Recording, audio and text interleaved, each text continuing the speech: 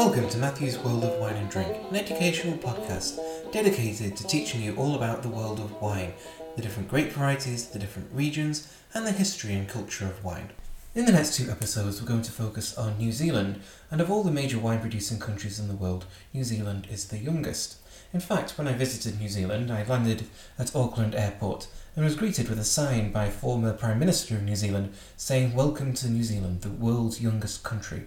And I thought that's quite a definitive statement. How do you prove that? And I wanted to investigate it while I was in New Zealand. And while there, I discovered there's actually a great deal of truth to this claim. New Zealand was not populated by humans until the 1200s, only about 800 years ago. And it was settled by the Maoris. And these are part of a Polynesian migratory culture.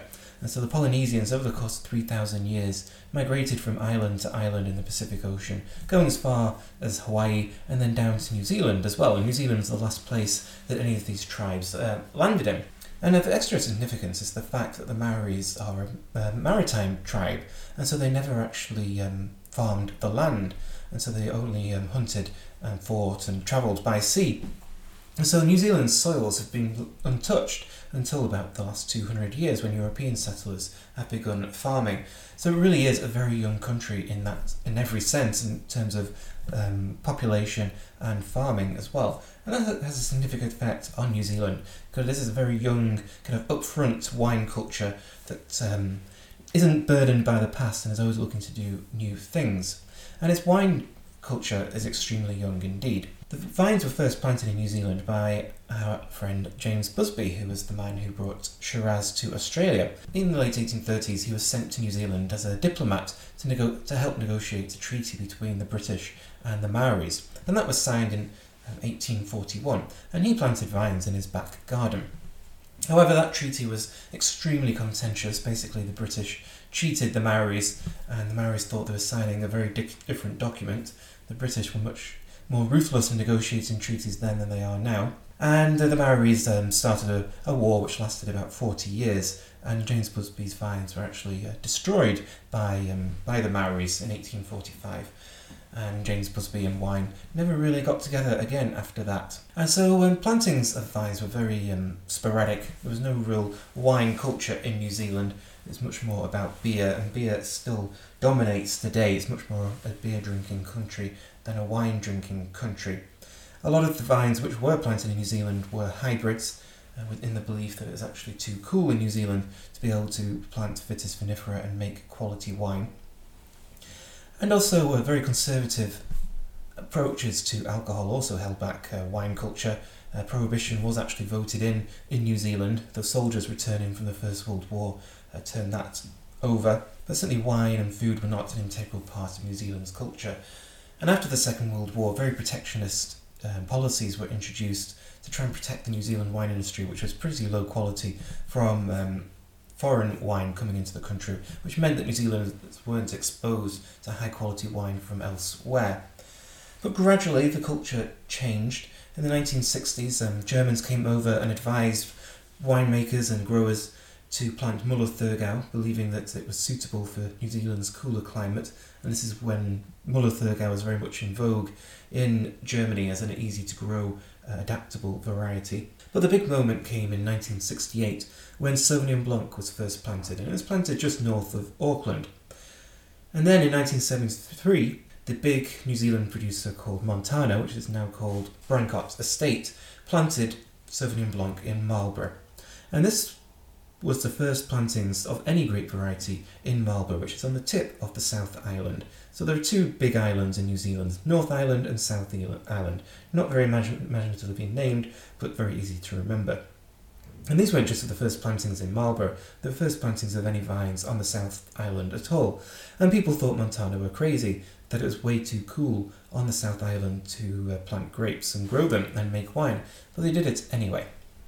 We fast forward to the 1980s, and a group of New Zealand winemakers were travelling around Australia, and they went to Western Australia, to Margaret River, another very isolated and very young region, and they tasted the wines of a winemaker called Dave Honan, and they liked them. And they said, "Well, we've got some wines in our car, do you want to taste them?" So he said, "Sure."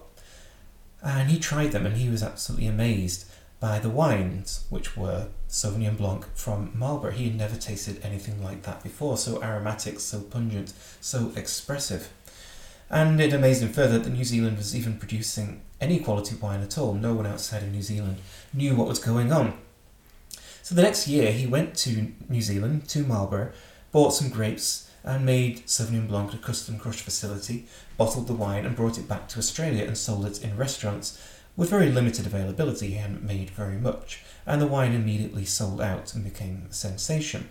And that wine was called Cloudy Bay. And all of a sudden New Zealand wine was on the map. And it had taken Australian, and New Zealand of course has a strong rivalry with Australia, but it took an Australian, it took an outsider to realise the quality of New Zealand's wines, which was very new and was only just emerging, and then taking them abroad to promote them, and all of a sudden New Zealand's Sauvignon Blanc was a thing. He sold Cloudy Bay in 1990 to Veuve Clicquot, and now it's part of the Moet Hennessy empire. It's still a very coveted wine, even though it's produced in huge volumes. Moet Hennessy kind of trickle it out onto the market to make it seem more limited than it actually is. But through Cloudy Bay, New Zealand Sauvignon Blanc and Marlborough Sauvignon Blanc in particular have become a thing. It's a very distinctive style, and as soon as you say Marlborough Sauvignon Blanc, everyone knows exactly what that style is. Really pungent, aromatic, herbaceous, grassy, asparagus aromas, very much in your face. It's one of the styles of wine that you walk into a room and you know someone is drinking it, because it's just so pungent. And it's almost become a bit of a caricature of itself. That is just so in your face and there's no subtlety.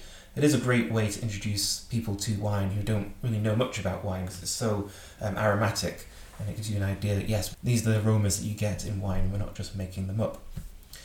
But New Zealand winemakers do want to get away from that caricature, and so they make different styles of Sauvignon Blanc are being made in Marlborough and elsewhere. A good example of this is Greywacke, named after the soil, and this is made by Kevin Rudd, who's a former winemaker at Cloudy Bay, and he makes a wild fermented Sauvignon Blanc, which is very different from the New Zealand style. It's still quite pungent and aromatic. It's made using malolactic fermentation and also using oak, and so it's a lot richer and creamier and more buttery than Sauvignon Blanc usually is. It's drawing on the New Zealand style while making it something quite different and more complex, and quite a few winemakers are experimenting in this way to build on the reputation and quality of New Zealand Sauvignon Blanc, but to do something different so it just doesn't become a repeat of itself. And the quality of New Zealand Sauvignon Blanc is generally very high, and that's true of all New Zealand wine. In fact, in the UK, the most expensive bottle of wine on average is New Zealand wine. And that's more expensive on average than French wine, for instance. And that's because New Zealand just doesn't have the physical space to produce bulk wine, or to produce high volume wine. Something like Australia, which has massive areas, California, France, even Chile, South Africa, it's very difficult to produce that high volume wine, so everything has to be focused on quality. And moreover, New Zealand is a small country with a small population, and as I mentioned, wine drinking isn't a central part of New Zealand's drinking culture. And so New Zealand, the amount of wine it does make, it has to rely on exports. They make too much wine for their domestic market to drink. And so if you're relying on exports, you have to really rely on quality to justify other countries buying your wine. So the success story of Sauvignon Blanc means New Zealand is so strongly associated with that grape, but it's been trying to diversify in the styles of Sauvignon Blanc, but also the different grape varieties grown there. And plantings over the last 15 years have absolutely mushroomed in New Zealand. In fact, there's really no land left to plant in New Zealand, maybe in very small amounts, but there's no room for expansion. So any expansion in New Zealand has to do with style rather than different plantings of different grape varieties. And also New Zealand has very conservative laws on bringing plant matter into the country. So it's actually very difficult to import new grape varieties, and it's very expensive as well. So New Zealand's kind of the states where it's established itself. Where does it go next in terms of quality and style? But 15 years ago, there's lots of new plantings, and so New Zealand growers had to decide what to plant. And they focused, as an alternative to Sauvignon Blanc, they focused on Pinot Gris, rather like they have done in Oregon, which is an odd decision. I don't think Pinot Gris is a particularly exciting grape. Pinot Gris wine in New Zealand is good, but I never find it that exciting. But there's a lot of new plantings over the last 15 years of Pinot Gris. The style of wine is that more rich Alsace style of Pinot Gris rather than Pinot Grigio, so it's picked a little bit later. The acidity is going to be medium plus, not that high, and it's also going to have a bit of a tannic quality because Pinot Gris does have a skin colour. And to offset that tannic quality, you don't have the necessary acidity, so there's usually a little bit of sweetness to Pinot Gris in New Zealand, as you would find in Alsace, of about 6 grams per litre of residual sugar, just to balance that tannic texture. And Pinot Gris is planted all over New Zealand. A lot of producers make it, though it's still nowhere near the plantings of Sauvignon Blanc. So just to give you an idea, Sauvignon Blanc's around 25,000 hectares of plantings, Pinot Gris around 2,000. But one grape variety which hasn't expanded over the last 15 years is Chardonnay, and there's about 3,500 hectares of plantings, still more than Pinot Gris, but that's the same number of plantings of Chardonnay that there were 15 years ago. So whereas Sauvignon Blanc is about 5 times more plantings over the last 15 years, Chardonnay has stayed static, and that's because when New Zealand really expanded in the early 2000s, the ABC movement was at its height, anything but Chardonnay. So New Zealand producers didn't think Chardonnay had a particularly exciting future, so they didn't expand the plantings. And this is a great shame because Chardonnay in New Zealand is absolutely superb, because New Zealand has this moderate climate where the wines retain their freshness and high acidity, but it's still got the warmth to have a richness to the wines and a body and depth to them, so there's really great balance to the Chardonnays. And I think more than any other grape variety in New Zealand, Chardonnay does reflect the different regionality of New Zealand's areas. And so north of Auckland and the North Island, we have a richness but a freshness to the wines. Hawke's Bay is a lot richer and fuller, whereas Central Otago really has that high acidity and great balance to the wines. So it may seem strange to urge more plantings of Chardonnay, it's such a ubiquitous grape, but I do think New Zealand winemakers missed an opportunity in not planting more Chardonnay, because it's going to be very difficult for them to expand now, but the Chardonnay that is made in New Zealand is very good, so we do have that. Another grape variety which isn't planted too much is Riesling, about 1,000 hectares, and this is planted mainly in the South Island, Marlborough, also Central Otago, and this can be made in a variety of styles from dry to sweet. I think the best ones are medium dry because the acidity is really high with New Zealand's moderate climate, especially when you go into Central Otago where it becomes cool and you really do have that racy acidity that Riesling is so famous for, and the sugar just gives some body, made in that Spätlese style, so that can be really good quality. And then there's also a bit of Gewürztraminer planted as well, only about 300 hectares, and this is going to be very typical of the grape variety. And then Müller-Thurgau, which was widely planted back in the 60s, there's only 75 hectares left, so not very important anymore, which is a good thing. And then looking at the black grape varieties, Pinot Noir is by far the most important, with 5,000 hectares planted, and this has been on the rise like the other grape varieties, and the Pinot Noir can certainly be extremely high quality. The two areas where it excels are Martinborough, which is on the tip of the North Island, and Central Otago, on the bottom of the South Island, and we'll look at the regions in the next episode in more detail. Pinot Noir can be quite distinctive from New Zealand, in particular because New Zealand is quite exposed by the ozone layer. It's very weak above New Zealand, and so the sun is very strong and there's more UV rays beaming down on the country, and the Pinot Noir grapes do have thicker skins to protect themselves from those UV rays, which produces wines with a slightly deeper colour and more of a tannic structure. But those wines are going to be very clean, fruity and pure. That's what New Zealand winemakers are going for in all their wines. It's about the purity of the fruit, and they're not afraid. They're not afraid to manipulate in the winery either, but they're really going for cleanliness. So anything like Brett is a bad word in New Zealand. It's not something they appreciate in wine, whereas in France it can be seen as part of the wine's character and quality.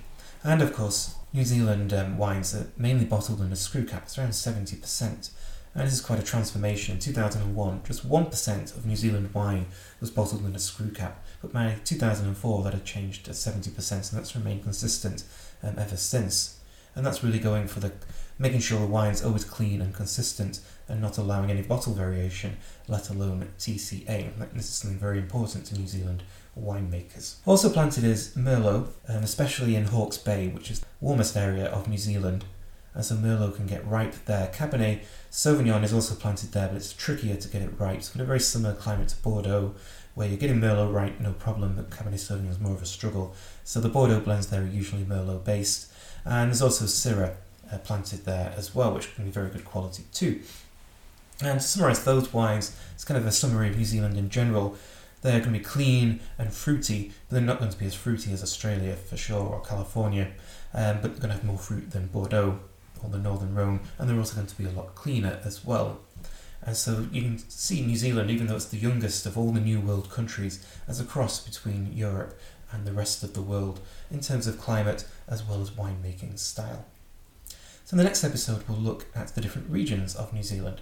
Thank you for listening. This is Matthew, and this has been Matthew's World of Wine and Drink.